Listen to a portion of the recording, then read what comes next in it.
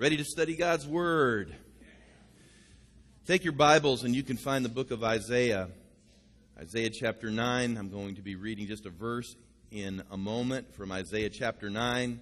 We are in the Christmas season, so hopefully we can make some applications to that as well, because we are in the middle of a teaching series that I entitled Home Alone.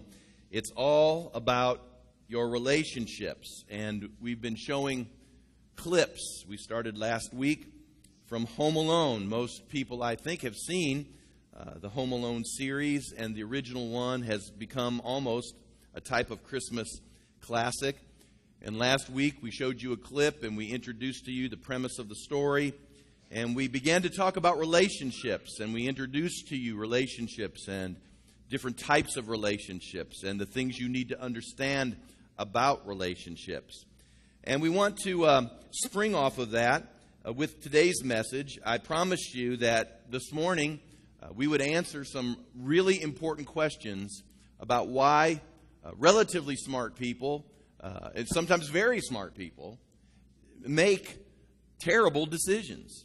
Why sometimes people do things that normally you would think someone with their intellectual capacity or educational level would just be making better decisions than that. And so I entitled the message kind of a how-to message, Why People Miss God's Best with Regards to Relationships and Connections. Why do people miss God's best with regards to relationships and connections? I want to show you here in just a moment another clip from Home Alone. As you will recall, there are two families that are preparing to go off on a vacation to France. The house is in upheaval because it's the night before they leave on their trip. It's the Christmas season. They're all trying to get prepared to go. The littlest one in one of the families is named Kevin. And again, I find that interesting. And he's already been in trouble because he feels like everybody's picking on him. They're not giving him his just due. He's been corrected. He's been sent up to the attic to stay by himself and to go to sleep there. And so he's sort of been banished away from the rest of the family activities. It has now turned into nighttime. Everybody's asleep. And in the middle of the night, a windstorm comes up. It knocks out the electricity, and all the alarm clocks are messed up. Therefore, when everybody awakens in the morning, they awaken to the doorbell of the ride that's taking them to the airport. So they're having to rush around. It's mayhem. These are large families. They're doing their best to get their suitcases thrown in. Some crazy things happen. And Kevin, the youngest one, sleeping in the attic, gets left behind. And that's what he secretly had wished for the previous night. And let's watch what happens here. Watch the screen overhead. Mom? Dad? Mom? Dad? Where are you guys? Buzz? Buzz? Buzz?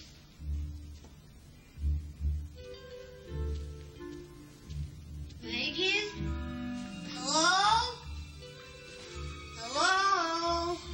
Rod? Uncle Frank? Uncle Frank, is this a joke? Megan? Lenny? Is this a joke?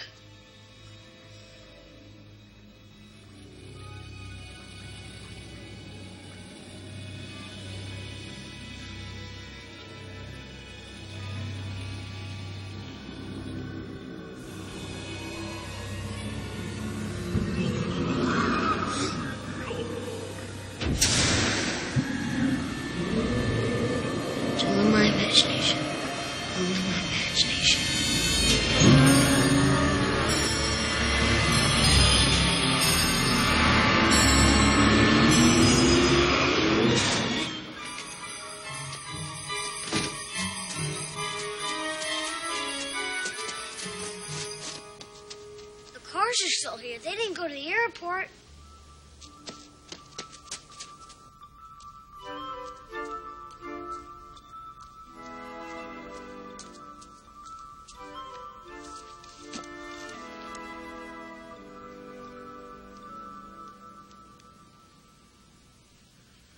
I made my family disappear. Kevin, you're completely helpless. No, Kevin, you're what the French call les incompétents. Kevin, I'm going to feed you to my tarantula. Kevin, you are such a disease. There are 15 people in this house, and you're the only one who has to make trouble. Look what you did, you little jerk. I made my family disappear.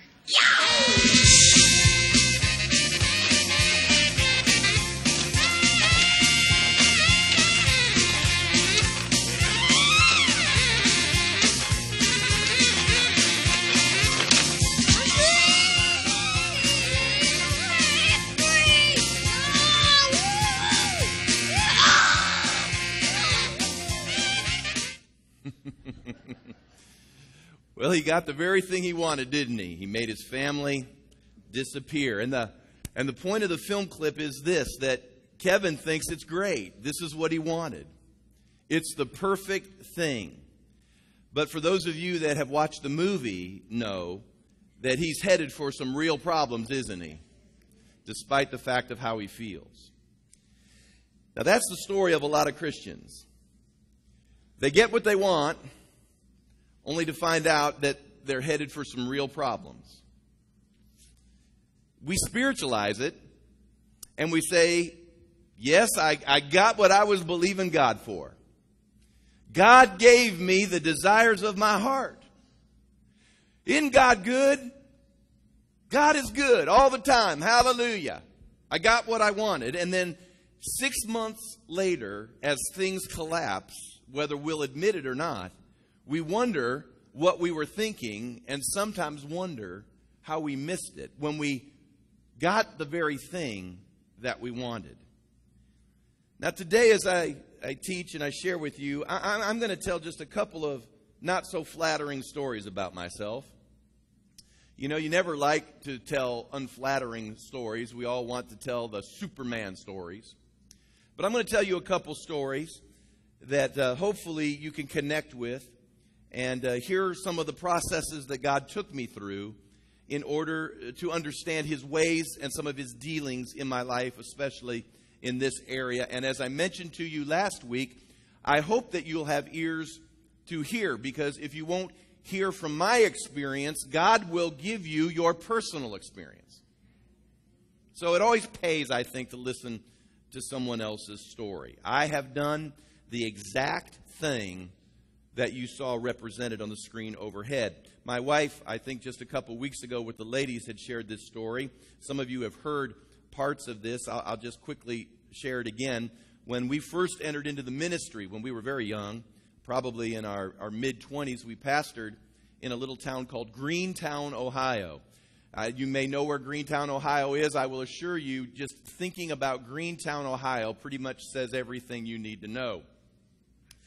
Greentown was right in between Akron and Canton, and it was just sort of this blip on the highway that connected these two areas. Now, we were pastoring in Greentown, Ohio, and to be candid with you, it was a challenging place.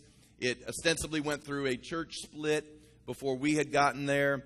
The folks were just fussy, and they were cheap, and there was just all sorts of things. Trace told the story, I think, to the ladies that how we had a parsonage. It was right next to the church, which sounds good, but to be candid with you, it's terrible living next to the church because everyone stops by. They act like it's their house. It was just a challenging time in our life. Well, as it worked in our denomination at that time, a district superintendent would oftentimes call you and share with you an opportunity to perhaps go pastor somewhere else. So I received a call from a district superintendent who said that they had a church that was available in Oakland, California.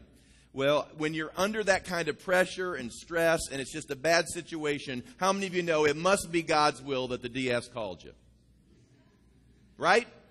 Especially if you're going to make a little more money. That must be God's will. Because God would obviously want to prosper you and obviously want to promote you and obviously want to get you out of where you're at. Obviously, God would want to do that. And so we said, okay, we'd check it out. And so we went and checked it out. And there were, you can see backwards so clearly. But when you're in the moment, it's like when you're dating somebody and you marry them and then you're with them for a year and you look back and you can see so clearly the signs that are telling you shouldn't probably have done that. But at the time, you're just in love. Well, that's kind of where we were at. It's easy to see now, but at the time it wasn't very easy to see. We wanted out. We wanted gone. We wanted somewhere different. We wanted something else. And so we went there with that particular mindset. And of course, it didn't matter what I saw at the moment. It was all somehow or another God's will. We stayed overnight at the district superintendent's house, and I'll never forget that night. I literally got up in the middle of the night and I started getting sick to my stomach. Had to go into the restroom. I knelt at what we call the porcelain altar and just sick to my stomach. And at the time, I can remember what was going on inside of me. There was a wrestling match concerning the will of God and this situation. And I was sick to my stomach. And literally, I wanted what I wanted when I wanted it so bad that I convinced myself that this was the enemy fighting me over whether or not I should go to Oakland, California. Now, that's what I understood at the moment. That's how I interpreted it at the moment. You will always interpret things at the moment, especially when you're in this mode, to make it fit what you want. I mean, if you're walking through a grocery store and you're wanting to go to California, you'll pick up an orange that'll be stamped, grown in California. And you'll go, the Lord has given me another sign. And that's kind of where I was. And so man, this is what was going on until finally I remember I just said, I'm going to come. And then all of a sudden the sickness went away.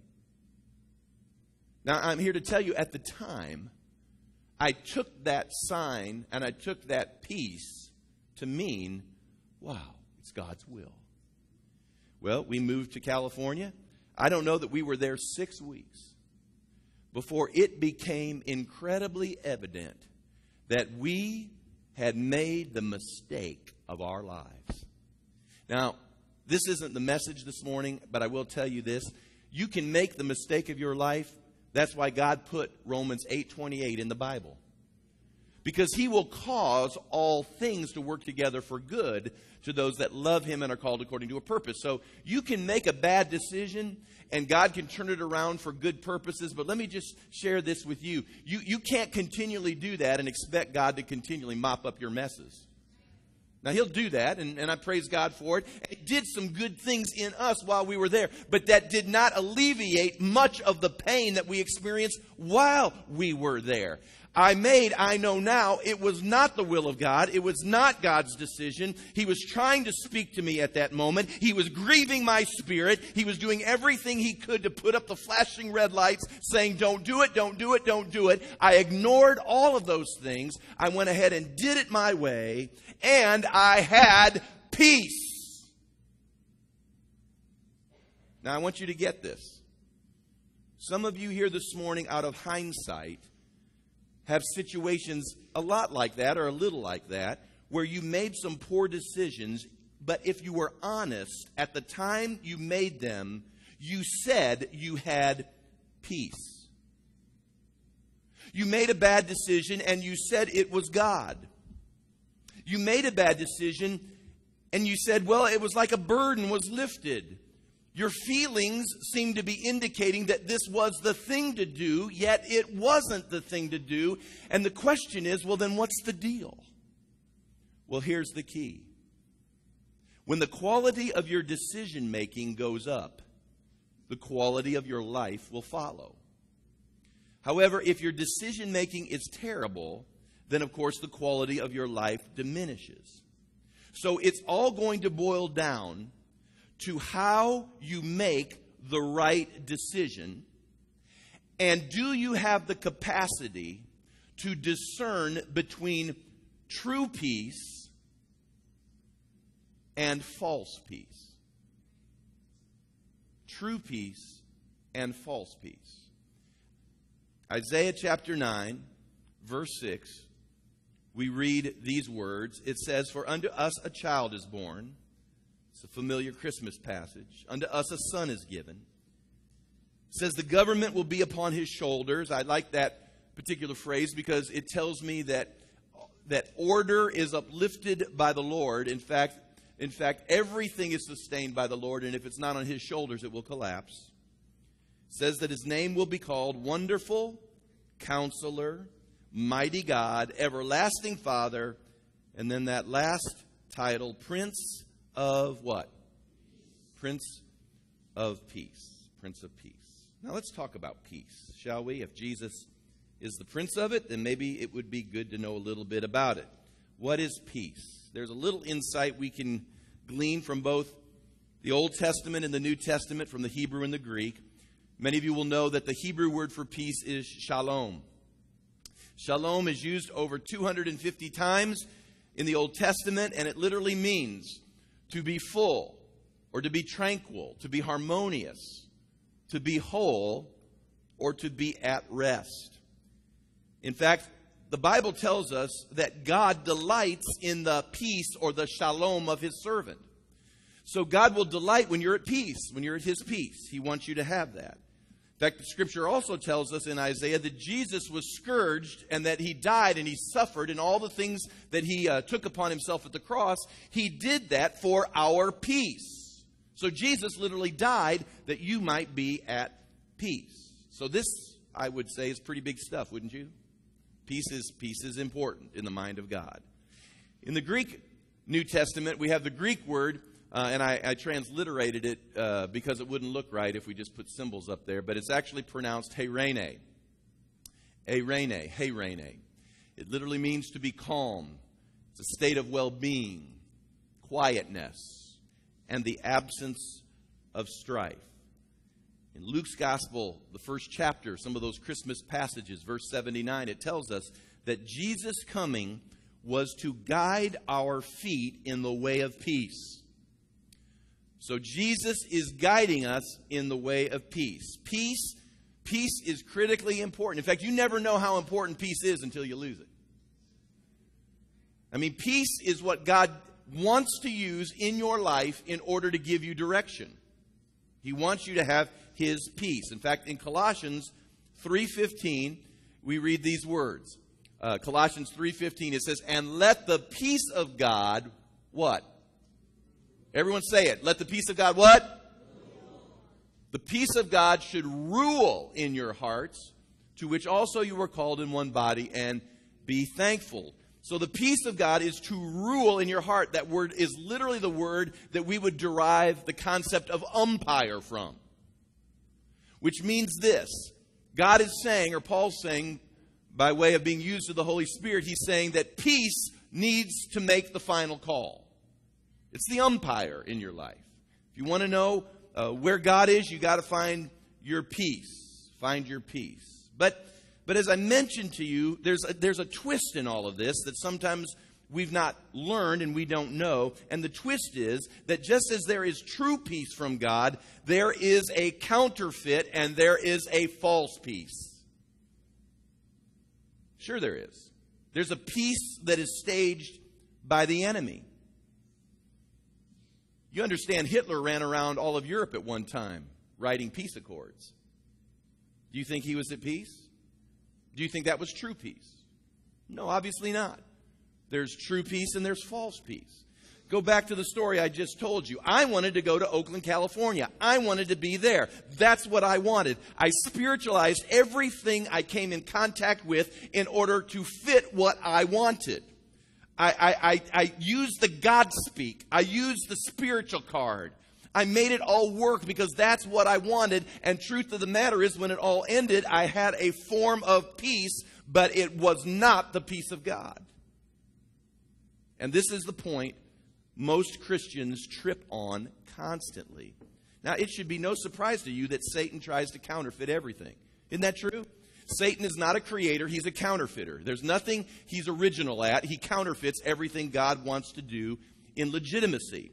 So just as there are true teachers and true prophets and true apostles, there are also false teachers and false prophets and false apostles. You do realize today that just as there is a true joy, there's false joy. People go to bars every Friday and Saturday night and fill themselves up with false joy. Because as soon as the buzz wears off, they're back in their depression. But God says there's joy unspeakable and full of glory. Jesus said, my joy I give you that no man can take away. So there's a true joy and there's a false joy. There's a true love. Is that not true? True love. But then there's false love. That's probably the word we use, infatuation. You know how it is. It's the one you got in high school. That this was the one. Aren't you glad that one wasn't the one? But you said, but I had a feeling. In fact, you even used the term. You loved them. But that wasn't true love. That was false love. That was infatuation. Hey, there's true wisdom and there's false wisdom. There's the wisdom of the world. The world will tell you to do, and this is another one that deserves a message sometime. We suck in the wisdom of the world and we baptize it thinking it becomes the wisdom of God. But the Bible says that God's ways are not man's ways. So there's a true wisdom and there's a false wisdom. There's a true hope and there's false hope. We hear that coming out of Washington, D.C. constantly. False hope. So I just gave you illustrations. If there's true peace, then there has to be false peace. Let me give you just a great illustration for those of you, in fact, for those of you that might be on the front end of your journey in following the Lord, and maybe for those of you that have been on the journey, you just need to zero in right now. I'm going to tell you kind of an unflattering story. I often tell the story that when I was saved, I had a 2-nostril alert. I mean, I was converted. I mean, down to the bone converted. And it was powerful. And a lot of changes took place very quickly in my life. 3 months after I was saved, God literally called me into the ministry. The reason he did it just 3 months into the thing is because he knew he better get me while I was dumb. You know, that sometimes he does that. He calls you to things before you get, too smart, wise, or experienced. And so about 3 months into the thing, he called me into the ministry, called of God. And so here I am, just generally pretty newly saved, 3 months down the road. I'm just now being called. I'm changing out of the secular college I was going into. I was going to the denominational college. I was making those transitions. And so my whole life was being rearranged. My personal life was rearranged because I was saved, and now my whole direction and purpose in life is being changed, and I'm working through all of that. And some of you will get this instantly, but it should come as no surprise to any of us that it might be that the enemy sees this going on and he says, we cannot let this go on. So my life started getting tough. When you get saved, hear me now, things can... Well, no, I'll back up. Things will get tough. Tough. I mean, I lost every friend I had. I mean, every single friend I had, because they were going to drag me down. They were going places I ought not go. I lost all my friends. I had no support from family. They weren't getting me up. I had to set my own alarm clock. I had to get to church by myself. I mean, they weren't going to help me in this walk any way, shape, or form. They weren't going to help me sign up for school. They weren't going to encourage me to go into the ministry. They did everything at that time to try to dissuade me from even doing that. So I was hearing voices constantly saying, no, that's not something you want to do. You probably just want to go do something that you can make money at. I was going to a new church. Think about this. Only 3 to 6 months into a brand new church experience. It was a large church. I was trying to make friends in this large church. But how many of you know cracking into friendships isn't always easy? And so, people, I think, were trying, but it wasn't easy to find new friendships and connections in the church who people were, worshiping there that had friendships for years. I was constantly being called by old friends, and they were trying to solicit me back to their old ways. So these things are all going on. Now let's add on top of this that God's refining me. And He's got me on the potter's wheel, and He's working on me as well. You would think at least God would have given me a break. But instead, He's trying to break me. And so 6 months, 7 months into the thing, it's not a very flattering story, and I don't want it to be seized by anybody because Pastor was stupid for about a week in there because it got so tough, I just said, I don't want to do this anymore. I don't want to do this anymore. My friends had called me up and they said, hey, we're going to go to a bar, and why don't you come on, man? You've done that religion thing long enough. Why don't you just come and try this? And there was such pressure at that time for all of those reasons that I just said, yeah, why not? Back in those days, now this will be comical. Back in those days, you didn't go to a bar, you went to a disco. You know, the 70s are to our kids today what the 50s were to us when we were there. And but we lived in the disco era, the Bee Gees and, Saturday Night Fever and all that disco stuff. So we went to one and it was, I don't know, it was obviously the weekend, and you paid your cover and you got in and they gave you a little ticket with a number on it. And it was an unusual night because they were going to have 3 drawings that night. And you could win 3 different things. And it kind of escalated. I don't know. They probably gave you, one of the drawings was all sorts of free drinks. And another drawing was some T-shirt. And another drawing was maybe something, I don't know, bigger than that. But they were 3 drawings, and it was one of their ways to solicit customers. And so they were going to have these drawings all night. And what made it different was that when they pulled out the tabs that they gave you, that even though you won one of the lesser ones, that shouldn't disqualify you from one of the greater ones, so they'd throw your tab back in, and then they'd crank it back up. And so literally, you could win 3 things. But, I mean, what are the odds of that? Right? I mean, you probably got 500-plus people jammed into this bar. I mean, you get the tab, you give it to them, and they're cranking it up. And all through the night, they're doing these drawings. I won the first drawing. I won the second drawing. I know you aren't going to believe this. I won the third drawing. Well, that must have been God's will then to be in that disco that night, wasn't it? Isn't that true? Must have been. That must have been the will of God. He's prospering me. Didn't have to buy any of my drinks.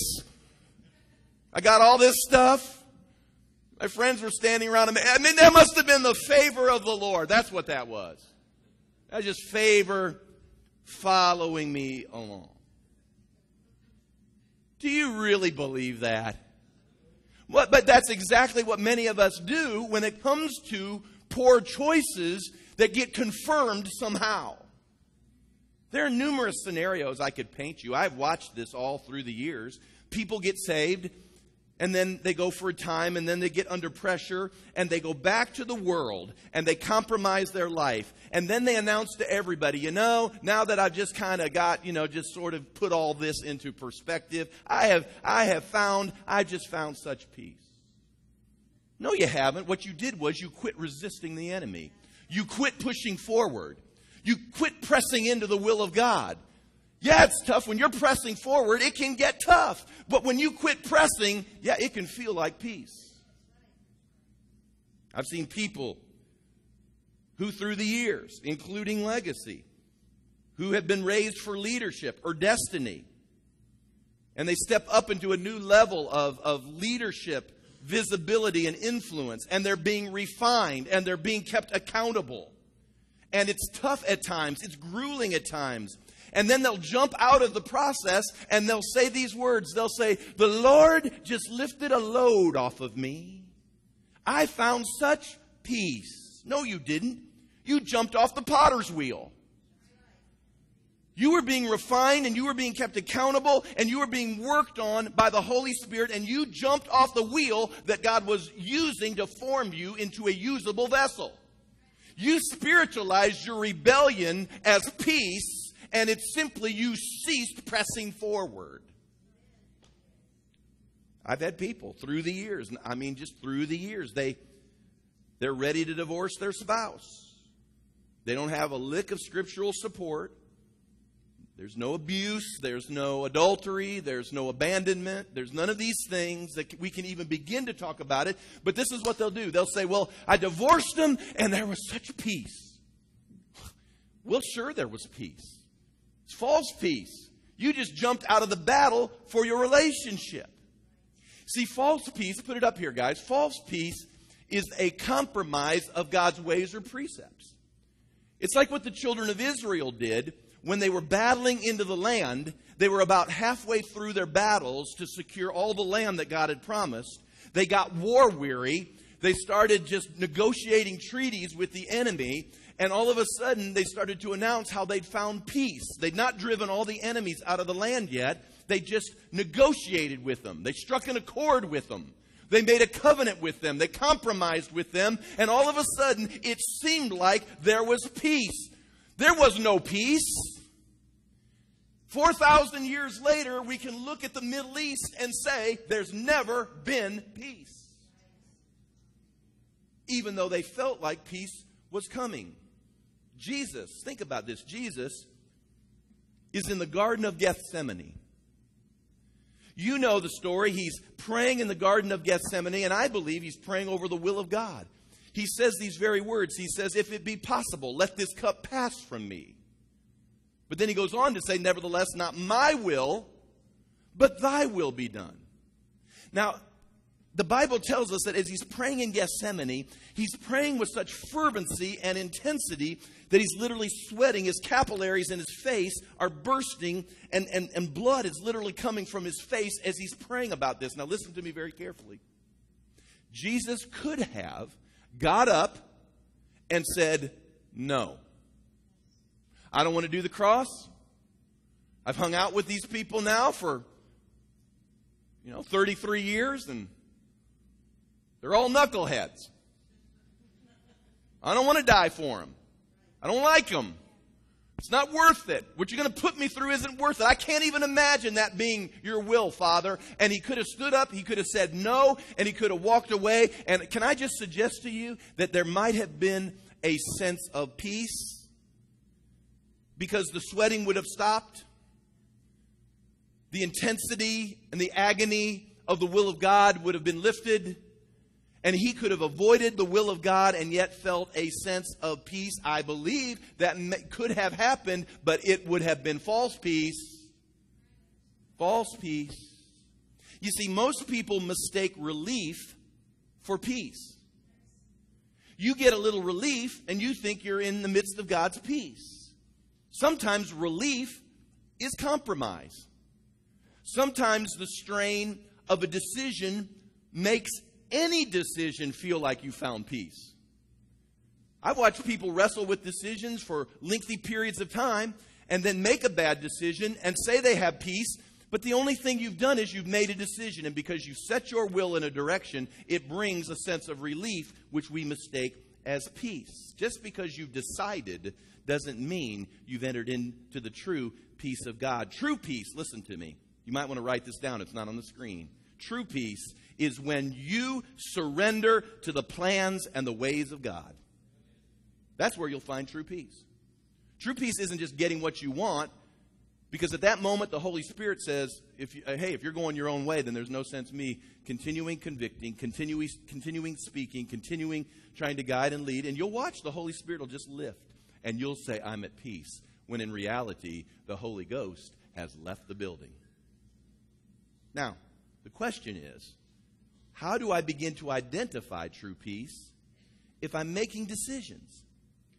Because I think if you're listening to me this morning and there's something in your heart that really wants the will of God and the ways of God, and you recognize that your ultimate joy and even happiness will only be found in the will of God, it's where you'll be fulfilled, it's where you'll be content.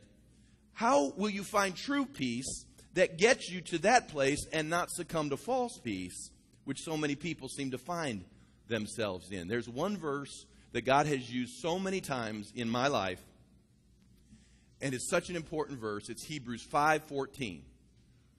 Hebrews 5:14. Listen to this for just a moment. He says, solid food belongs to those who are of full age. What he means by that is the mature. That is those, listen, what makes you mature? Listen. Those who by reason of use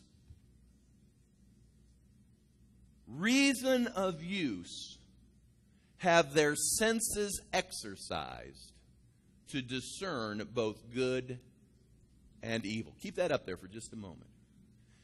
So the writer of Hebrews says this. He says that your senses, that subjective internal area of your life where feelings come from, they've been exercised. You've used them. You have practiced with them in such a way that you've reached the place that when God now begins to work in your life, you have used them so much that now you know his dealings and you know when he's not dealing. You know him saying yes or no, or you would know the enemy leading you falsely. Let me give you just a quick example again. Let's go back to Oakland. You see, at that time, again, I'm in my mid-20s. I've not at that time exercised my senses to discern anything. I mean, we weren't in full gospel churches. We were at a very cerebral level. We just looked at things in the natural. You know, you'd put up your pro list, your con list, and whichever list outweighed the other, that must be the will of God. And that's kind of how we approached life. So I'd never practiced, or I've never had reason of use. And so here we are in the first moment, we're going to have to make a decision. And I've said this to you for years. You understand there are some things in the Bible that you'll never find codified by yes and no or good and bad. You know, if you're looking for a job, let's say, and you've got, an opportunity at Walmart or an opportunity at Target, it may not be righteous or evil, to go either direction. They're both jobs. But if you're wanting to find the will of God, what job should you take? Well, the way you will know is if you've exercised by reason of use your senses to discern what is good or what is bad, what's God and what's not God. I mean, I'm going to pastor a church in Oakland. I mean, that's not evil, is it? But if it's not God's will, it's still not God's will. It's still going around the mountain one more time. And so there I was. I'll go back. I'm getting sick that night. I've got this sick to my stomach feeling, but I wanted my way, and I got up and I walked away. And you say, well, why was that important? The reason that was important now to me is this. I may still struggle yet with what God's yeses are in my life, but I know God's no beyond a shadow of a doubt. Anytime now that feeling comes up inside of me, I mean, how many times does God try to do things with you and you've ignored it, and he's trying to get you by reason of use to identify his dealings in your life, but you've ignored him. And I just decided, you know what, God, whenever that feeling, because I know that feeling. I'll never forget that feeling kneeling at the porcelain altar in the district superintendent's house. Never again in my life will I forget that feeling. And whenever that feeling comes to me now, when I'm facing a decision, I know that's the Holy Ghost saying, I wouldn't do that if I were you. People ask, they said, how do you know how God speaks to you, Pastor? I know because I blew it big time once when he was trying to talk to me, and I ignored his ways, and I walked away from it. And it became a very hard, hurtful, wounding, intense, pressurized situation. Let me tell you, the saddest thing about people's lives are this.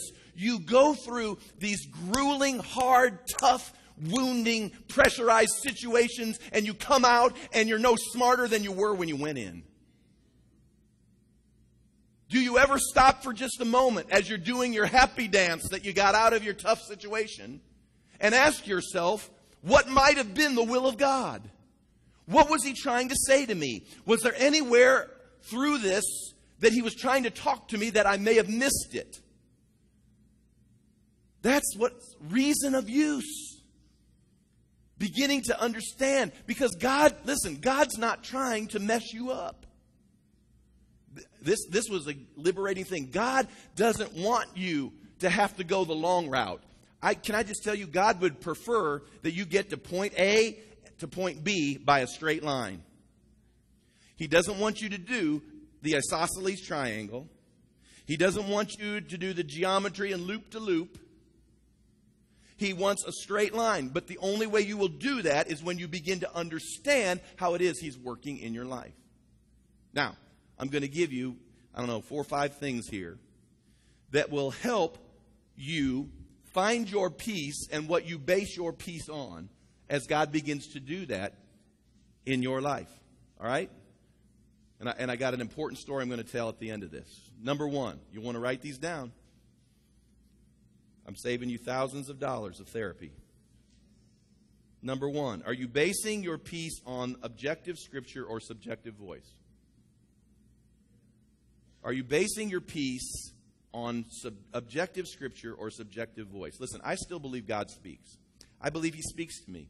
I believe in the prophetic tenses. I believe in the prophetic voice. I believe that He can give me impressions and intuition and dreams and visions. I believe these things. Those are subjective ways by which God talks to me as a believer. Nobody else has the same dream because they can't get in my mind. They can't hear the same voice because they can't get in my head. But I do believe God speaks. But listen, God speaking does not violate the precepts that we will find when He spoke through Scripture. So He'll never say something to you subjectively that will not be confirmed objectively. If God tells you to divorce and there is no adultery and there is no abandonment and there is no physical abuse, you need to stop and really figure out if you're hearing God. Don't just come up to me anyway and say, well, God told me I don't have to go to church. Well, that's interesting because God told me in Hebrews 10:25 to forsake not the assembling of ourselves together, as is the habit of some. So what voice are you hearing? Well, God told me I could sleep with my girlfriend or my boyfriend because He shall meet all my needs according to His riches in Christ Jesus. I think you need to go back to Sunday School 101 on that one. God told me I don't have to go to work. Well, then I'll finish what He wanted to say to you. He also said if you won't work, you won't eat. That's Bible. Well, God told me I don't have to submit to anyone anytime. Sorry. That's not God. Go read Romans 13, the first 8 verses, and we'll blow that one out of the water. But you'll say, but I had peace, Pastor. You may have, but it wasn't true peace. You yielded to your carnal heart. God withdrew His affirming presence, and you no longer had any resistance going on in your life. Are you following me? Is it objective or subjective? Number 2, what do you base your peace on? Do you base your peace on the qualified or the disqualified or the unqualified? The Bible, it is true, mentions that there's wisdom in a multitude of counselors. That's a verse. There's wisdom in a multitude of counselors. But here's the key. Not everyone is qualified to counsel you. Doesn't say that there's wisdom in a multitude of friends. Doesn't say that there's wisdom in a multitude of acquaintances. It doesn't say there's wisdom in a multitude of your coworkers that you visit with at lunch or around the water, fountain. It says there's wisdom in a multitude of counselors.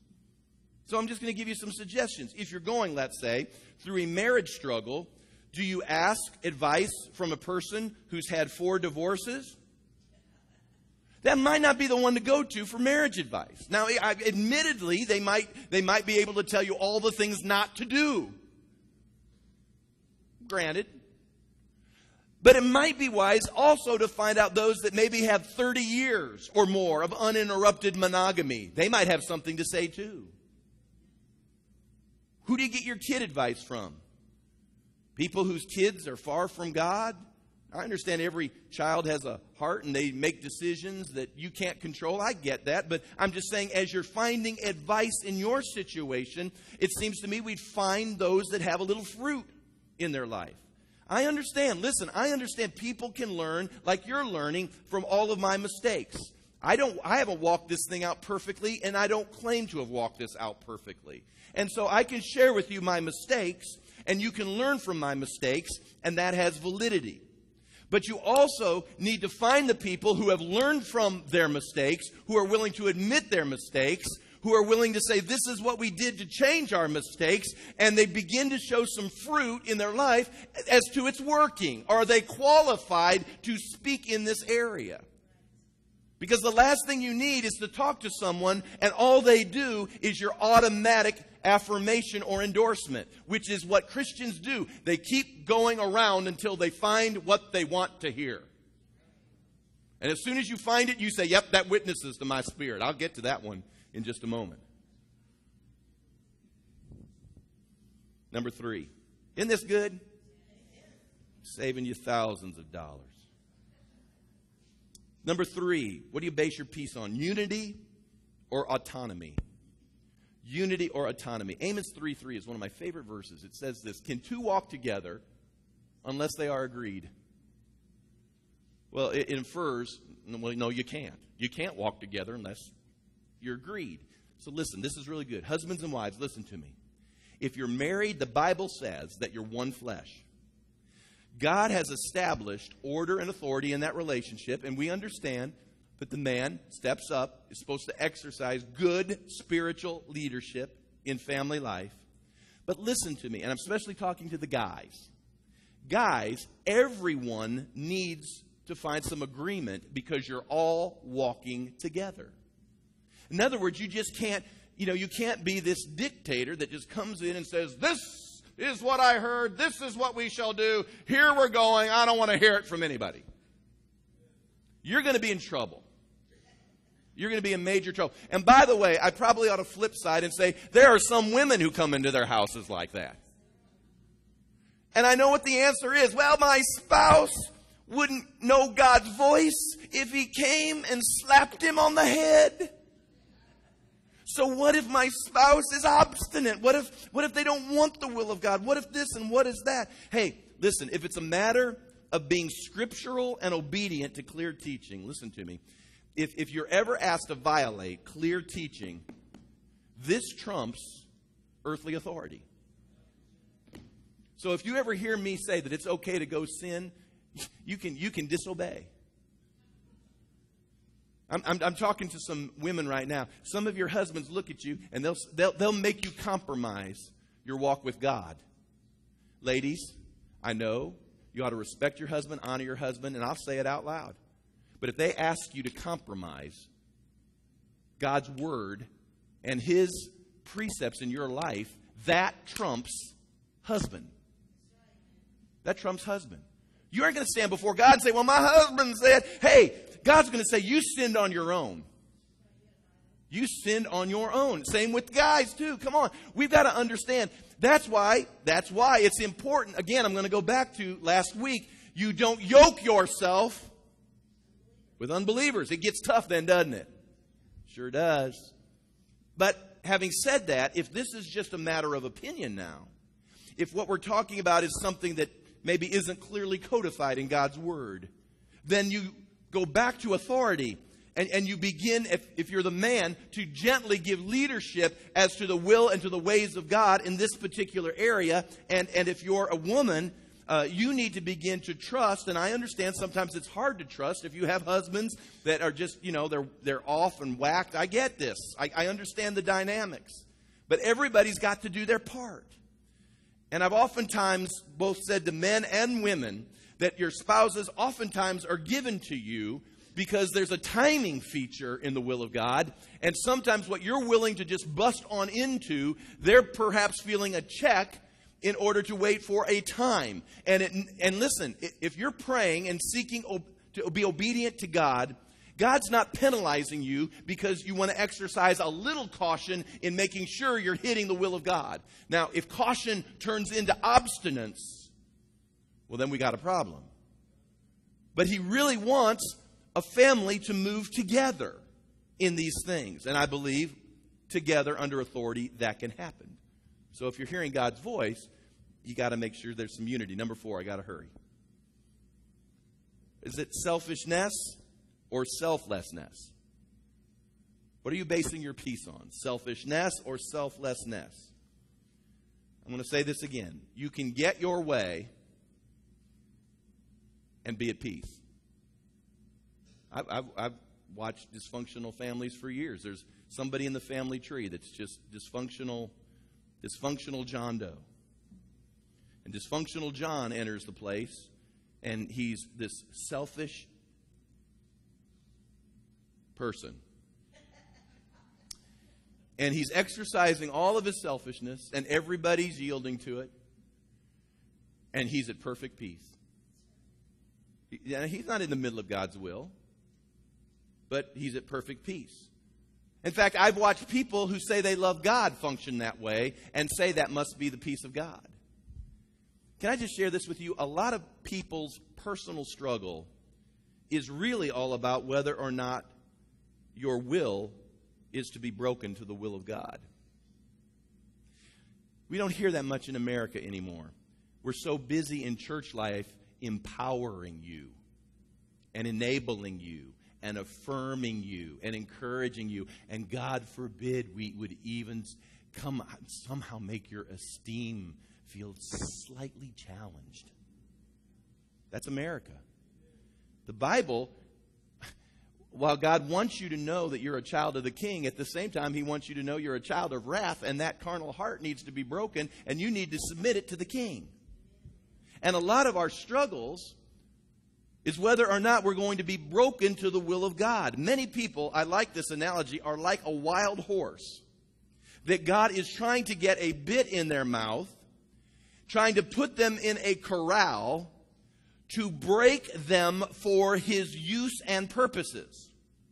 But what happens is, much like that wild horse, we shake the bit out of our mouth, we shake the saddle off our back, we break through the fence of God's corral, we run out into the glorious forest, all by ourselves, feeling peaceful, feeling free. But your heart is still full of rebellion, and God can't use you because you're too busy running whatever way you want to run when He was trying to break you in order to pull the King's carriage. Are you following me? We want to be used by God. God's saying, I must break you so that I can harness you for my purposes. And I personally, and people can disagree, but I'm usually right. I believe every church, I know this church is like a corral that God is trying to use at times to make you fit for long-term use. That's not an evil thing. Until animals are broken, they're of no good. They're of no purpose. Can I just suggest some of you have jobs that are God's corral? And He's got you at that job because something goes on at that job, not because He doesn't want you to prosper and He doesn't want you to be exalted or promoted, but He's got you at the job to break some things in you for greater purposes. I can assure you that Joseph went to Potiphar's house, not because that was such a great deal after being sold into slavery. God was working on that young man to get him to a greater destiny, and until his will was broken at Potiphar's house and in a prison, he couldn't be number 2 in Egypt. If God would have taken that 18-year-old boy from the plains of Ur and catapulted him to second in all of Egypt, you wouldn't have been able to live with him. So what does God do? He puts you in a corral and He tries to break your will. He's not trying to devastate you. He simply wants something inside of you to yield to Him and His ways. And that's the moment. That's the moment. I'm telling you, sometimes your marriage is like that. I'm not joking. It's like a corral. And everything in you is just, I want out of this so bad. And the whole time, God's using something in that to get your will broken to His will. I know what you're saying. You're saying, I know that's what He's doing in your life. No, that's what He's doing in your life. I've heard it 1,000 times. Well, I left him, I left her, and I was at peace. Well, I'm sure you were at peace. You jumped out of whatever God was using at that moment to work on you for some reason, some purpose. I've heard people say, I quit that job, and as soon as I quit that job, everything was at peace. I bet it was. And I'm not even saying it might not have been God's will to leave. I'm just simply saying, did you really know it was his leadership, or did you just want out? I left that church. Oh, I've heard this 1,000 times. Oh, I left that church, and it was like the heavens opened. Oh, it was like the peace of God descended. There was a dove that landed on our fence that morning. Oh, it was just this load was lifted. Sure, it was lifted. You left a corral that God was using to make you fit for the master's service. I get no kick out of riding horses, especially when they need broken. But the truth of the matter is, you'll never pull a great carriage. You'll never be in the parade. You'll never be used greatly. I'm sorry. There will be people sitting at the top of the stadium always wondering why they aren't in the parade. It's because you didn't stay in the corral. I know you don't get a lot of amens on that, but that's the reason God's not using America as a great missionary sending station. My son called me the other day, and at church he ran into this Korean family. And he asked them why they were here. And that Korean family looked at him and said, we've been sent by the Church of Korea to come be missionaries in America. Well, praise God, we need somebody, because obviously American pastors aren't going to do it anymore. We're just going to let everybody just do their thing and enable it in order that everyone can do what's right in their own eyes and we don't get anything done. Our culture is getting darker and darker and darker, and God is looking for some that will have their wills broken to the will of God, that he can use them for mighty purposes. Don't be fooled.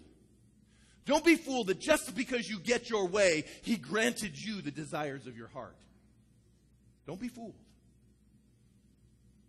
And then number 5, and I'm done. Aren't you glad that I'm done with number 5? Amen. Are you basing your peace on what your head says or on what your heart or your spirit says? It says in Colossians 3:15 that we're to let the peace of God rule where? Let the peace of God, post that, Colossians 3:15. And let the peace of God rule in your where? Say that again. So where's it ruling? Hearts. Now I want to ask you this. Do you know when the peace of God is ruling in your heart, or when you merely have peace of mind? There's a difference, you know. There's a difference. It's like when I use that little story there about, about everything, and finally they get the voice that tells them the exact thing they want to hear.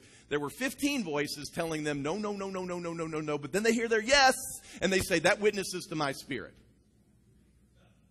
Really? Or did that just witness to your brain? Because that's what you wanted.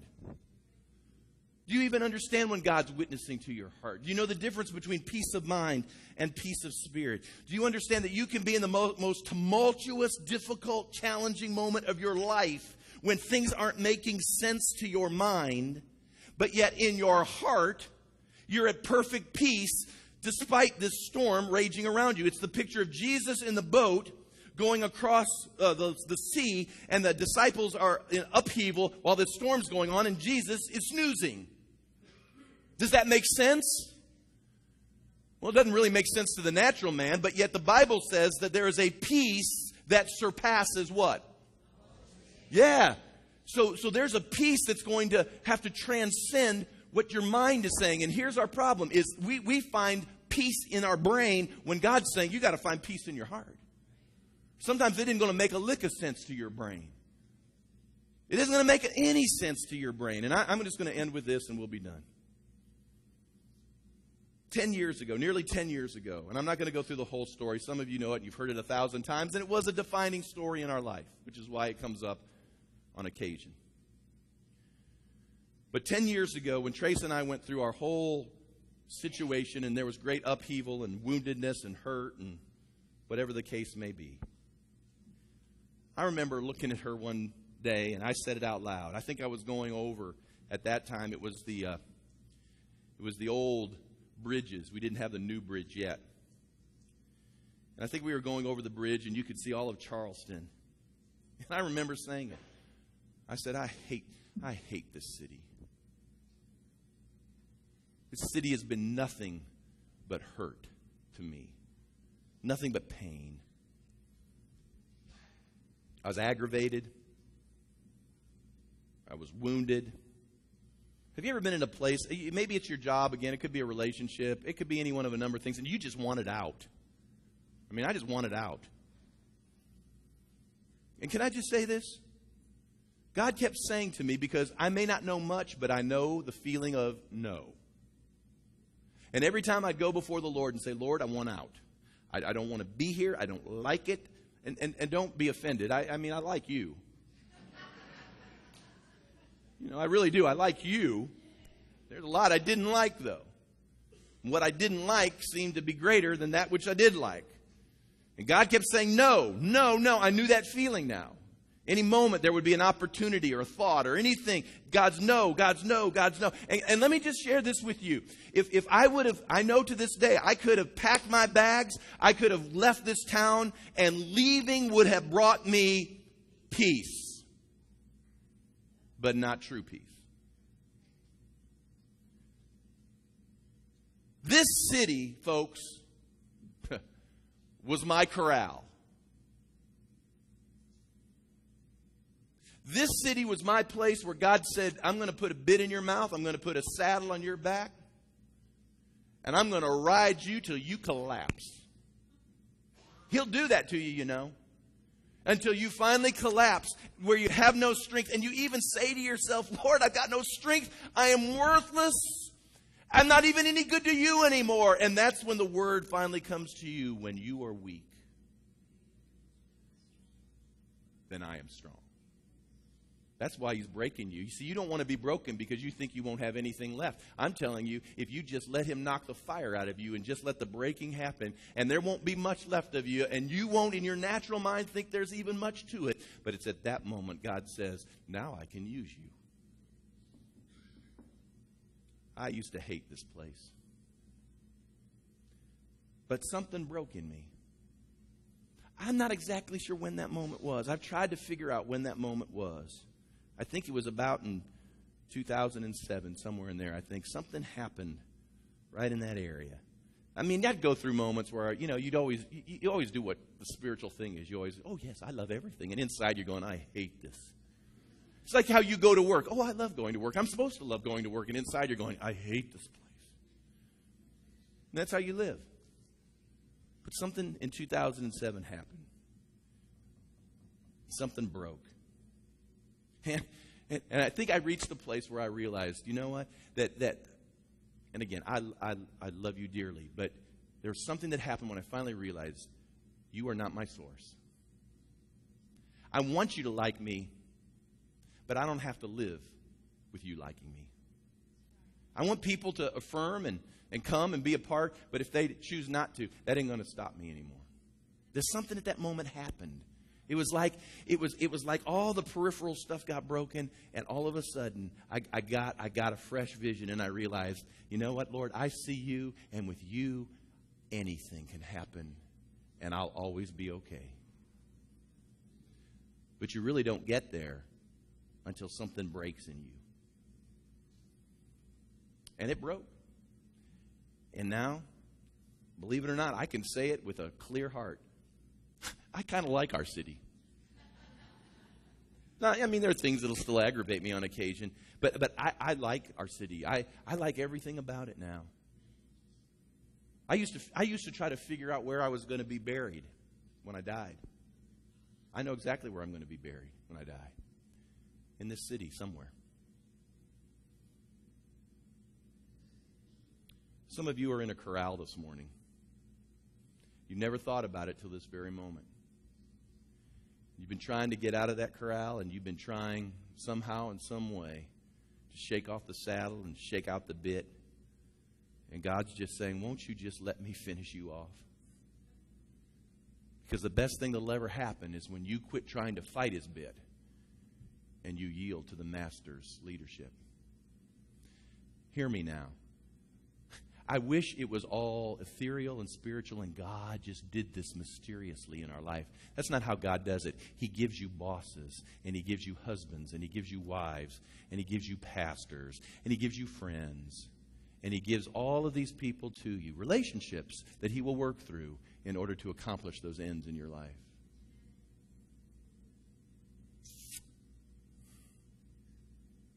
I'm answering some questions for some of you. You can today start making great decisions if you just yield to Him. Romans 12:1, and I'm done. I beseech you, therefore, brethren, by the mercies of God, that you present yourselves a living sacrifice, holy and acceptable unto God, which is your reasonable service of worship. And be ye not conformed to this world, but be ye transformed by the renewing of your mind, that you might prove, that you might know what is that good and perfect and acceptable will of God. Are you willing? Are you willing for God to begin to do that in your life? I believe. I believe He's ready to do it. Amen. Stand with me, will you?